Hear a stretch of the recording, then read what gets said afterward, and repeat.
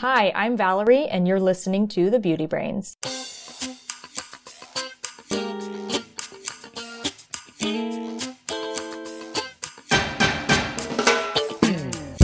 Hi, and welcome to The Beauty Brains, a show where real scientists answer your beauty questions and give you an insider's look at the beauty product industry. This is episode number 173. I'm your host, Valerie George, and on today's episode, we're going to cover a couple news stories we found interesting in the cosmetics industry, and then we'll answer a couple of your beauty questions about: do silicones dry out your skin? Why do white hairs on my head turn reddish at the ends? And what ingredients should I look for in a sunscreen while I'm exercising? But first, I want to say hi to the co-host of the show, Perry Romanowski. Hi, Perry. Hello, Valerie. How's it going? Oh, it's been raining in California. I know we talk about the weather a lot, and I told myself we wouldn't talk about that today, but it's so unusual to have rainy weather here. Yeah, I saw this movie yesterday, which is about California. It was some old rock movie where it was just quite ridiculous, quite like frankly. Rocks like V-Rock or rocks like mudslides? Yeah, Dwayne Johnson, The Rock. Oh. Somehow there was this earthquake, and I think it was called San Andreas or something. It was just ridiculous. That sounds pretty bad. There's a lot of breaking the laws of physics in there. That usually happens. Indeed. Actually, it's a little snowy here in Chicago, but I'm looking forward to going to Florida tomorrow. Ooh, what's in Florida? Well, I'm actually going out there to give a talk to a company out there about the topic of clean beauty products. Very interesting. Yeah, I will actually be giving that talk, or a version of that talk, out in California in September, so maybe we'll get to record a live show. Very cool. The talk in September, I do know, is for the Society of Cosmetic Chemists, the California chapter, one of our dinner meetings. So if you live in SoCal and you want to hear Perry talk in person and meet me, that's where I live, we'll give a shout out to the details when that time comes. What do you think? Yeah, I like it. Maybe we could do like a live recorded show. Cool. In front of a studio audience. And we won't have to give the applause sign because everyone will be cheering anyway. That's right. No, exactly. Maybe not. Well, let's get into our beauty science news.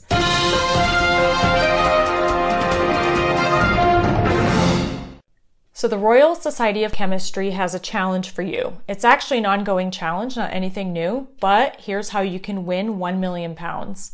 Yeah, that's like $1.3 million or something, right? Yeah, pre-tax, we'll say. Sure. So they have this ongoing competition, and thank you so much for reminding me that this competition is still going on. I read about it a while ago and just sort of forgot about it because it's not really a viable contest in my mind. But the Royal Society... It's viable as according to beauty marketers, right? Yeah.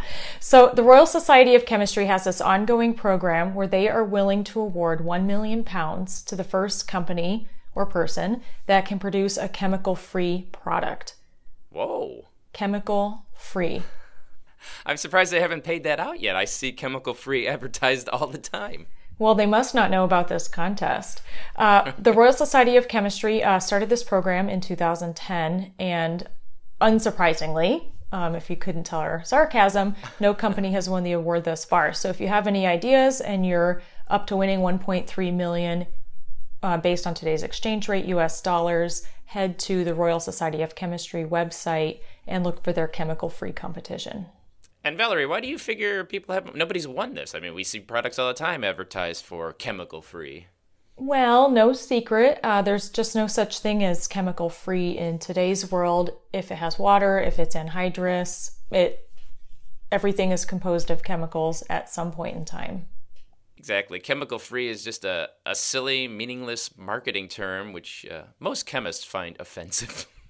Yeah, and for me, it's meaningless. I really get sad when I see the terminology used because I think it's misleading. And then, well, you have people say, well, you know what I mean.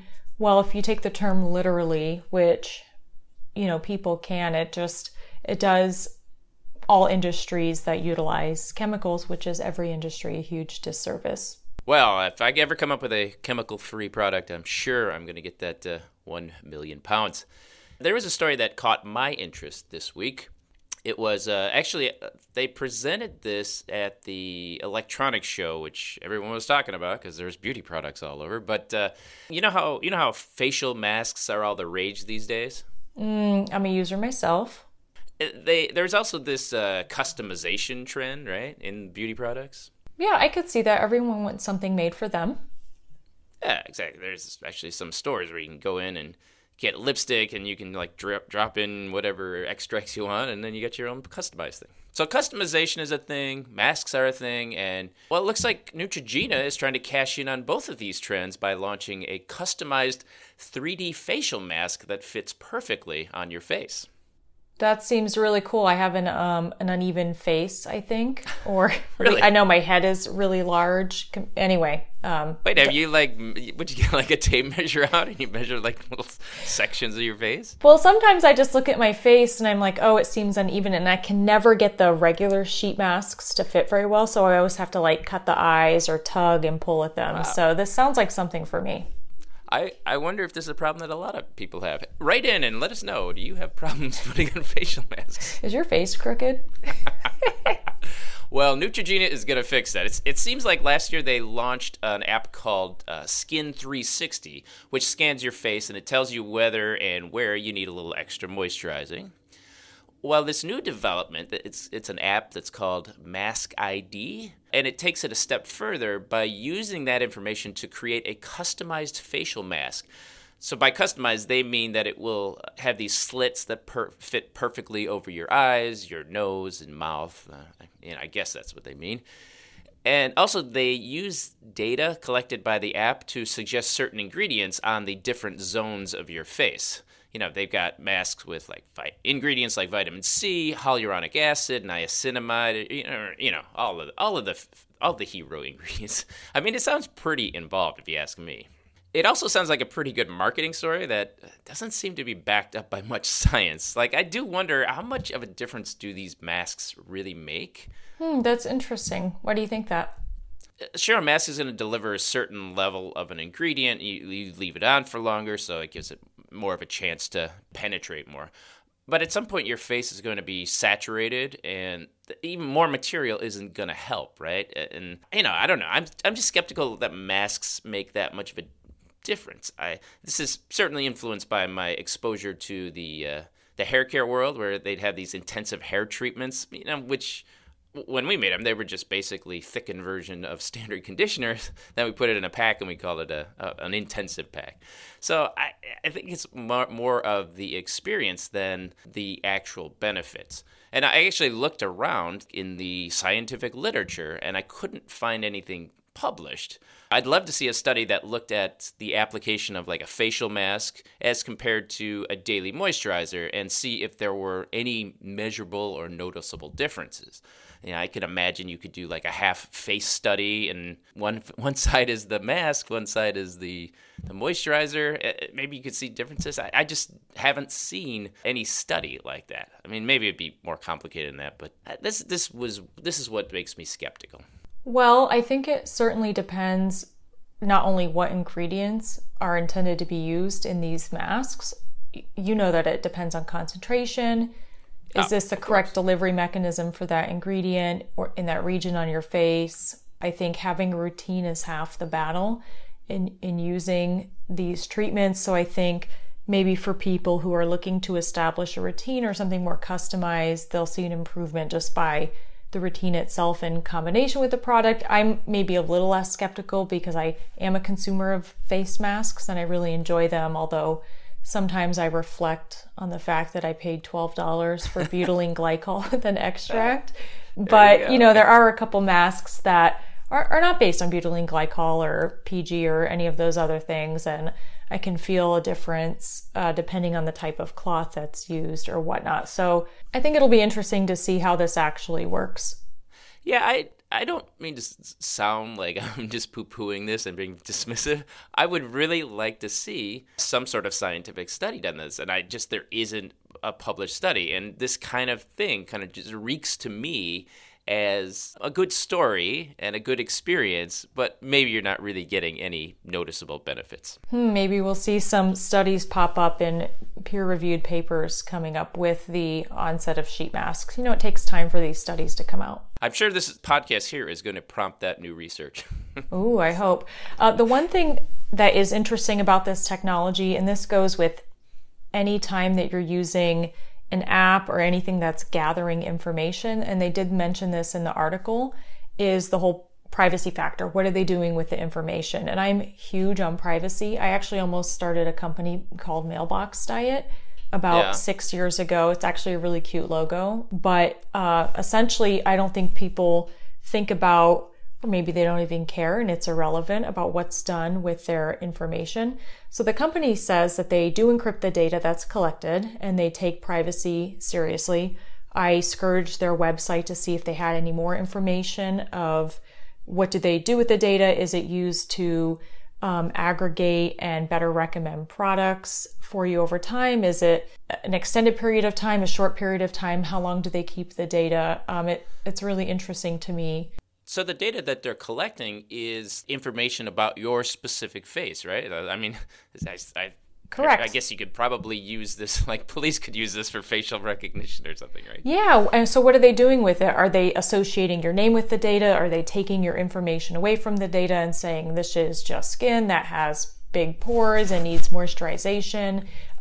Because the device isn't out yet, it's very unclear as to what they're doing with that data. Most of the companies that are collecting data like this, though, are pretty loosey-goosey with the security and what they're doing with the data. Yeah, and I always supply fake information anyway, just so that it can't be, attributed to me, but you can call me paranoid, I guess. Ah, that's pretty good. Paranoid, that was my original first name, Paranoid. Oh, gosh. Well, in tune with something we talked about a couple weeks ago, there was another article in People magazine, a headline a little bit older, but it said, do women spend $15,000 on beauty products in a lifetime? While the story's older, the numbers do seem right. According to the magazine, people will spend an average of $15,000 on beauty products, which could seem kind of high since in the video they just focus on color cosmetics, but I think that number includes all beauty products. And I think you did a little math, right, Perry? I thought that number seemed a little high, but then if you do a little math, you say you spend $50 a month on beauty products, what is that, $600 a year? So over 40 years, that's what, $24,000? So maybe that $15,000 is just a little too low, right? And I don't know. I don't think it's that outrageous when you look at it over that long a time. It seems kind of low. Yeah, especially if you think about how much you spend on Starbucks or cab rides or whatever else it is you're buying. I would say I'm a little bit higher of a spender. Yeah. I do love products. Also, it's part of my job. And I did want to take just 1 second to give our audience some pro tips on how to handle buying all of these products and not having your spouse or partner notice.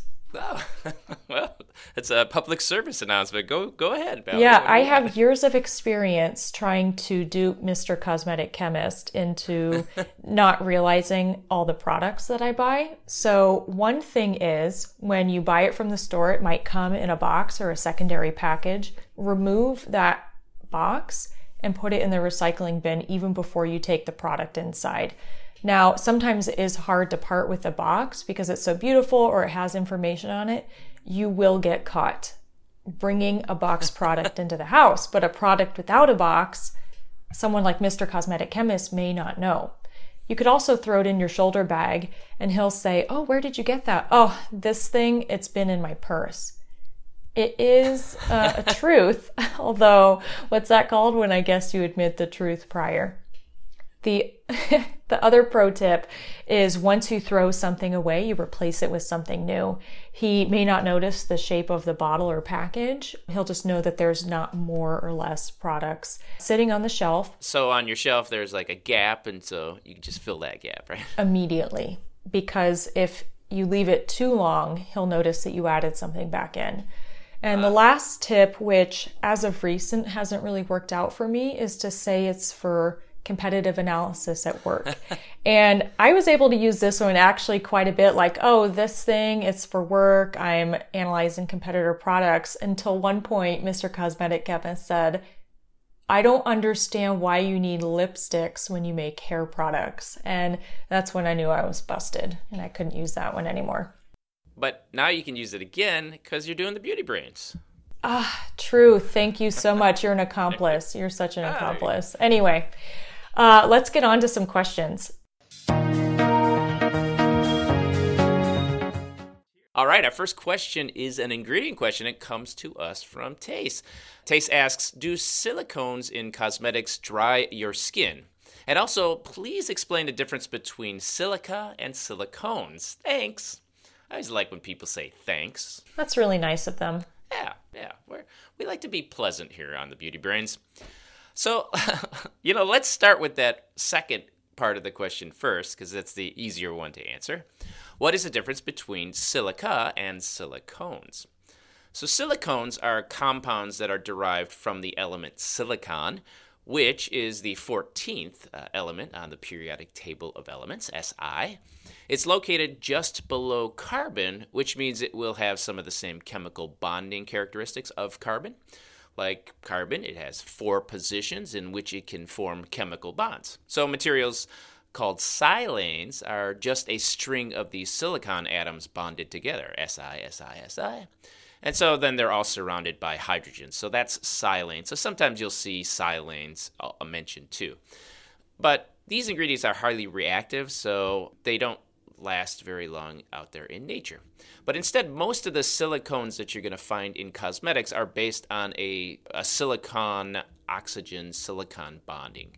So SiO-Si. In nature, silicon exists in a material called quartz. In fact, quartz and silica are pretty much the same thing. So now you know silica is just silicon bonded to oxygen. Silica is actually the major component of sand, and it's used for abrasiveness, so for exfoliating products, for example. But it also has a light diffusing properties, and it can also absorb oil. So that's the cosmetics uses of silica. Now, silicones are made from silica, and they can take on many different forms. It could be solids or liquids and even gases. And through a variety of chemical reactions, we make things like dimethicone, cyclomethicone, and then all of the other silicones that are used in cosmetics.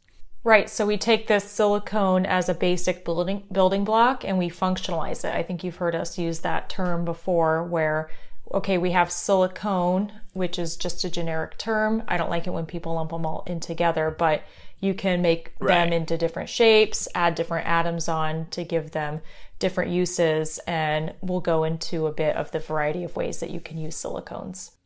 So there are a wide variety of reasons that we put silicones in cosmetics. Probably one of the most important ones in both hair care and skincare is that silicones have a great ability to lower the surface tension of both oils and waters, so that makes it the product, it spreads a lot easier on the surface. So one of the reasons we added is for spreadability. The low surface tension also makes silicones feel more slippery and lighter on the skin, so we add them to the products to improve what we call skin feel or feel of the product on the skin or hair. For hair products, they can also make the fibers feel less rough and smooth and more lubricated. They're an excellent product to throw in hair products. I know they get a bad rap, but we add them because people like the way that makes their hair feel. They really work. Yeah. Another thing that silicones can do in products is that they really can affect the shine. Many of the silicones are not water soluble, so they can leave a film or on whatever surface that they're applied to. Now, this property is really useful for making the hair look more shiny, and it can also provide a shiny effect on the skin when you incorporate it into makeup. Silicones are also useful for occlusion, so when they're used at a high enough level, silicones can create a barrier on the skin, which can protect it from chemical exposure and other environmental insults. This also can provide a great deal of moisturization through an occlusive action on the skin. One final reason we add silicones in there is to give slip. This is another consequence of the low surface tension, and so for detangling hair or getting a comb or brush through the hair, silicones are great for that. Okay, so that's why they're used, but do they dry the skin? Part one of the question. And the answer to that is no, there isn't any evidence that they are drying. In fact, I looked through the research report done in the CIR, the Cosmetic Ingredient Review of silicones, and there was no significant report of a topical silicone from a cosmetic causing any dermal irritation or dryness. In fact, silicones, like dimethicone, are occlusive agents, and you would expect them to actually moisturize the skin. So, no, despite what you might have heard, silicones in your skincare typically will not cause skin dryness, unless you happen to have an uncommon allergy to them, but, this could be true of any ingredient. Next question. Donna wants to know why her white hair, only in the front, is turning reddish on the ends, and is there anything besides a chelating shampoo the brains can recommend? Gray hair appears gray because it lacks the pigment used to naturally color hair, known as melanin. Melanin is produced deep in the hair follicle by a cell called melanocytes, and as we age, through various mechanisms, the melanocytes stop producing melanin, so the hair becomes gray or white. For some people, it's not uncommon for their gray hair to continue to shift color. This is why it's really hard when you see products that are advertising that, they can just reverse the graying of your hair. For it to be able to reverse the graying of hair, you'd have to get into the follicle and then restart those melanocytes to start kicking out color again. And there just isn't anything that we found that does that. Yeah, there are a couple ingredients that suppliers have done research on in the in vitro stages, but I just really don't think they work. And even if they did, you're making a physiological change in the body. And so as a cosmetic product, you just can't talk about it. Right. Totally would be a drug. So aside from coloring your hair physically, hair color can take on unwanted hues for a variety of reasons, a big one being due to metal buildup in the hair. Hair naturally does contain these trace minerals and metals like iron, copper, magnesium, and lead. If you took a child's hair, so someone who's young, maybe in a lot of environmental exposure, you could have the hair analyzed and find trace metals naturally. It's not bad. It just is what it is from our diet. It's just nature. Exactly. They come from our diet, environment, medicines, etc. So these metals are positively charged and they stick to the negatively charged hair. That's how they get stuck in there. They get attracted to these negatively charged sites and they just start to bind. I imagine living in the city, I get a lot more of that. Actually, you live in LA, you get a lot more of that binding in your hair, right? Don't drink the water. I think that was a Dave Matthews song, but also a slogan if you live in a place with really bad water. But this total phenomena is unavoidable because we're exposed to metals in so many different aspects of our lives, but the extent of the metal uptake in the hair can have some factors, how much you take up. So for example, how much exposure do you have? How hard is your water? What's the air like outside? What kind of hair damage you have, meaning how many negatively charged sites you have on the hair and how porous your hair is, where the hair is just open and susceptible to taking items in the hair. So over time, metals can build up beyond the normal levels in hair, and then you start to get a hue cast to the hair. Hue being a color. And my first... Oh, not that actor from that Love Actually movie? Oh, no, wrong kind of hue. So the first time I ever experienced this wasn't myself, but in high school, as a freshman taking gym class, you had to pick a variety of sports to take, and my high school happened to have a pool. And of course, being a low person on the totem pole, I got sucked into doing all of the swimming courses that we had. And I was with this set of twins in my grade, and they had the bleachiest blonde hair at the time. Okay. It was a very distinct look of the 90s. So anyway, the whole semester they kept really trying to avoid exposing their hair to the water. And sure enough, at the end of the semester, one of them had a greenish tinge to the hair because of the swimming pool exposure. And that's a sign of copper accumulation, like how copper forms that nice green patina. Right. Copper oxide, I think. Yeah, that's pretty much what happened in her hair. So copper left this green tinge, lead can tend to accumulate and look black, and iron can accumulate and look reddish or rusty colored. Other minerals like calcium and magnesium are colorless. So my reasoning to Donna's situation that her gray hair is turning red on the tips is pure speculation. I'm just using this scientific reasoning because I don't know Donna's hair, I don't know her environmental factors, but anything reddish in the hair can be iron uptake in the hair. Yeah, and that would make sense because her hair likely has those metal ions in it. Correct. And typically it's not just gray hair that uptakes iron all by itself, aside from your hair that has pigmentation in it naturally. Usually the whole hair is taking up iron, and you can just see it the most in the gray hair because it doesn't have any background color in it. Right. Also, it may be localized to the tips of her hair and not up the whole length of the strand because the tips are more porous than the rest of the hair, and maybe it's uptaking more iron. And if the front of her hair and the tips have more environmental exposure, maybe due to the way she styles her hair, it's always facing the sun, that can amplify the problem.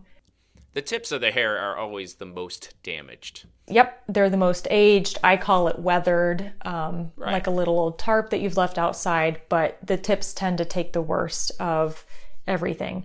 Metal irons aren't the only thing responsible for shifting color of hair. I mentioned maybe it's the way Donna's styling her hair. Sunlight can weather the hair by causing a series of reactions in the hair fiber. We call it photodegradation. There's a ton of studies on it. It's really evident in gray hair. When gray hair turns yellow, that's a sign of light exposure. It's been studied extensively in wool and human keratin, where the light hits the hair fiber or the wool, and in the keratin protein you start to get photodegradations of amino acids like tryptophan. Tryptophan starts to go through a series of reactions, and then the end products of this reaction leave a yellowish tinge in the fiber. And of course, since gray hair is virtually colorless, it's most evident there. Of course, this is happening in other hair too that's colored. Additionally, you're getting oxidizing molecules that are forming as byproducts when tryptophan starts to degrade, and those can be oxidizing the iron metals that are naturally in Donna's hair, causing it to be reddish. Is it true this is worse around Thanksgiving time? That's a good one. That's a good one. That would be a funny April Fool's joke. Okay, so Donna has this problem. How does she combat it? So if her challenge is indeed metal buildup in the hair, she can use a chelating shampoo that has an ingredient in it that is specifically designed to grab the metal ions from her hair fiber and removing them.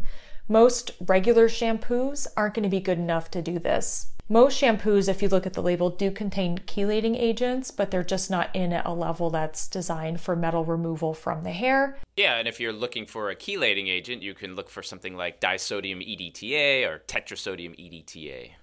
Exactly, but unless the shampoo is specifically designed and marketing to remove metals from the hair, I don't think it'll be in enough at a sufficient level to solve your problem.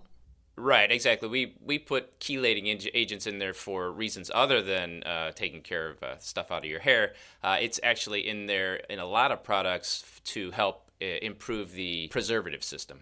I don't want to get into recommending brands on the air and that kind of stuff, but if you really aren't sure what product is right to take metals out of the hair, you can message me privately on Instagram at cosmetic_chemist, and I can refer to you a couple. Yeah, all right.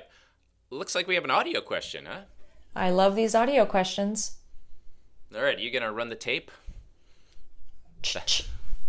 That's me pressing play, all right. Wait, people don't use tapes anymore, right? I'm dating myself by saying the tape. Yeah, but I didn't even think twice, so I guess I'm old too. You're not that old. Hi, Perry. Hi, Valerie. Thanks so much for all of the great information that you provide on the Beauty Brains. I am contacting you today to ask what ingredients I should look for in a facial sunscreen that I can wear while exercising. Like Perry, I'm an avid runner, and I find that many of the sunscreens that I wear while running sting my eyes, cause me to break out, and or wash off when I've been sweating a lot. And I want to be safe and find a sunscreen that would be more effective for me. So I wondered if you could offer some advice on what kinds of sunscreen would work best for people who are looking to protect their faces while exercising outdoors, and hopefully not getting too much acne as a result. Thanks again. Well, thanks, Jules, for that. It's always good to hear from another runner. Ooh, wouldn't it be perfect if Jules joggled? That'd be a really good online personality named Jules the Joggler. Oh, that would be a good one. So this is an interesting question about sunscreens. And to tell you the truth, this question is more of an aesthetic question than it is scientific. But there are some science aspects of it. One of the things that Jules mentioned was that the sunscreens that she's used, they get in her eye and they sting. If that's one of the problems that you're having, I'm going to say stick to the zinc oxide and the titanium dioxide sunscreens. The ones with the hydrocarbon sunscreens like avobenzone or oxybenzone, those have been shown to be stinging if they get in your eyes, or they can even irritate sensitive skin. Yeah, whereas the zinc oxide and titanium dioxide are physical particles that, sure, they can get into your eye, but they're not going to elicit an irritation effect like avobenzone or oxybenzone do. Yeah, exactly. And I have to say, I avoid using that distinction, physical sunscreens and chemical sunscreens, because I think it really confuses people because they're all chemical sunscreens. It's just that that's the way people talk about sunscreens. So the chemist in me tries to avoid physical and chemical because so I use the term hydrocarbon sunscreens because that's what those are. Yeah, I'm guilty. I know we talked about that earlier with the whole chemical-free language, but it's so easy to slip into language that most consumers are using when we're talking about things. So chemical and physical sunscreen, I know people understand. In looking back, I realize it's not the most correct nomenclature. So I do apologize, but I hope you all understood what I meant. I'm just being pedantic. And actually, the thing is, like, you are communicating the way the consumer would communicate, and that's what they know. And so when I throw out a word like hydrocarbon sunscreens, they're like, what the hell are those? Sounds really fancy. So I am a user of these zinc oxide and titanium dioxide sunscreens for certain situations. And one of the problems I do find with them is that they can be visible. So, yeah. So it's like, so do you look like a Marceau, like you're doing a miming act or something? Yeah, as I'm running, that's my whole shtick. I'm a mime runner. No, but you can get a slightly ghostly hue. Sometimes I notice if it has a lot of titanium dioxide in it, there's definitely this weird cast to my skin. There are nanoparticle sized zinc products that are invisible and perfectly fine to use if you want to avoid that ghostly look. I know that sometimes, depending on the brand of the sunscreen, I can get milia, which are these little white dots encapsulated in the skin from using them. Yeah. So I try to switch it up every once in a while. It's a good idea. If you're using the sunscreen on your face, of course, like a lighter formula is going to feel better when you're smearing it on your face. And you want to, of course, look for, if there's claims that something is non-comedogenic, you can feel better about it. That doesn't really guarantee that it won't cause problems because non-comedogenic doesn't have a legal meaning. But maybe it reduces your chances because the companies has gone through the step of saying, making this claim. And, if it doesn't work, that would at least get them some bad press. Although I should say, just because somebody doesn't claim non-comedogenic doesn't mean that it will be comedogenic either. Yeah, that's something you actually have to test and try to get that claim study for. And most people just don't do that extra investment. I saw a lot of natural sunscreens. I'd stay away from things that have a lot of herbal extracts in it. Of these ingredients, they're all supposed to be natural, but they are packed with dozens of naturally occurring chemicals, any one of which can cause skin irritation and reactions. So I always encourage people to go for a minimalism strategy. You don't need herbs and extracts in a sunscreen. You just need the sunscreen. Yeah, and some ingredients can degrade in the sun, just like hair photodegrades in the sun. So I know that there are a few essential oils, or not necessarily the essential oil itself, but components in them. So I love your minimalism strategy. And then also look for something that's fragrance-free. Fragrance ingredients can irritate the skin, and they can be responsible for some of the stinging. And the sunscreens don't smell that bad without a fragrance, if you don't mind. The other thing that can matter is the way it's applied. I personally have no problem just closing my eyes and spraying sunscreen right in my face. My wife finds that. My wife finds that horrifying, but I don't care. That I should also say, just because that's my experience doesn't mean you should necessarily adopt it, but that's what I do. Yeah, don't try that at home, kids. I'm not a typical cosmetic consumer. But there are also other options, like you get a stick or a roll-on product, and then so keep that away from your eyes, and so that could help prevent that problem. Also, I I also look for sunscreens that have film-forming polymers in there, because the film-forming polymer is going to help keep the sunscreen in place, and so that'll help with being waterproof and preventing it from running when you're sweating. So look for an ingredient like that has the word cross-polymer or copolymer in there. I was looking at a few sunscreens, but they use vinyl dimethicone cross-polymer. That was one that you could see there. Yeah, that should work too. And then one other thing is, I recommend wearing a visor or a headband and sunglasses. You won't have to put as much sunscreen around your eyes, and it's going to prevent the sweat from going into your eyes. So those are my sunscreen running tips. What about running in the dark? Running in the dark. Just avoid the sun altogether. Lead a vampiric life. Right. You don't need to use as much sunscreen when you're running in the dark. All right. Last time we were on the show, we talked about leaving reviews on iTunes to help others find the show, and we talked about maybe even reading some of the reviews. So we did iTunes reviews, yay! Yeah, we did pick 2 reviews. If you do love the show or you have some criticisms of the show, we're open to that as well. Please do go to iTunes. Although we like the non-criticism stuff more. Yeah, we tend to like them more, but well, what's funny about criticism is, you need 10 positive things just to offset one negative thing, go into a spiral of depression. Well, I think the good news is we have a lot of people who love the show. That's evident from iTunes. There are some criticisms, and we are looking to make sure that we improve the sound quality and all the other things that maybe detract from the overall experience of the show. So let's talk about the positives. Yes. Yeah, I did pick a review, mostly because it mentioned me at the very end. Oh, yeah. I'm just kidding. But I really loved what Bees Etc. had to say. This podcast is a must listen for anyone interested in skincare, hair care, dental hygiene, or makeup. The sense of humor and genuine desire to provide scientific explanations for cosmetics, as opposed to the faux science that a lot of skincare brands in particular push, is fun and a breath of fresh air. It's not condescending or boring, but it is very informative. Well done. So glad it's back. Love the new co-host. That's me. That's right. If you're listening, Randy, And we got another one. Chris S. says, I work in the pet grooming industry and educate pet stylists on canine skin and coat care and topical products. Idea for a future show, huh? Maybe next time. Yeah. This podcast gives me a steady source of factual and scientific insight that supports objective education involving the community surrounding pet hair care. The Beauty Brains podcast, sharing their honesty and integrity towards education, helps my chosen career just as much as caring for my own family's skin and hair needs. Well, we're glad we can help. Yeah, and I do love fellow pet owners, so glad that there's a little correlation between the human grooming industry and the pet grooming industry.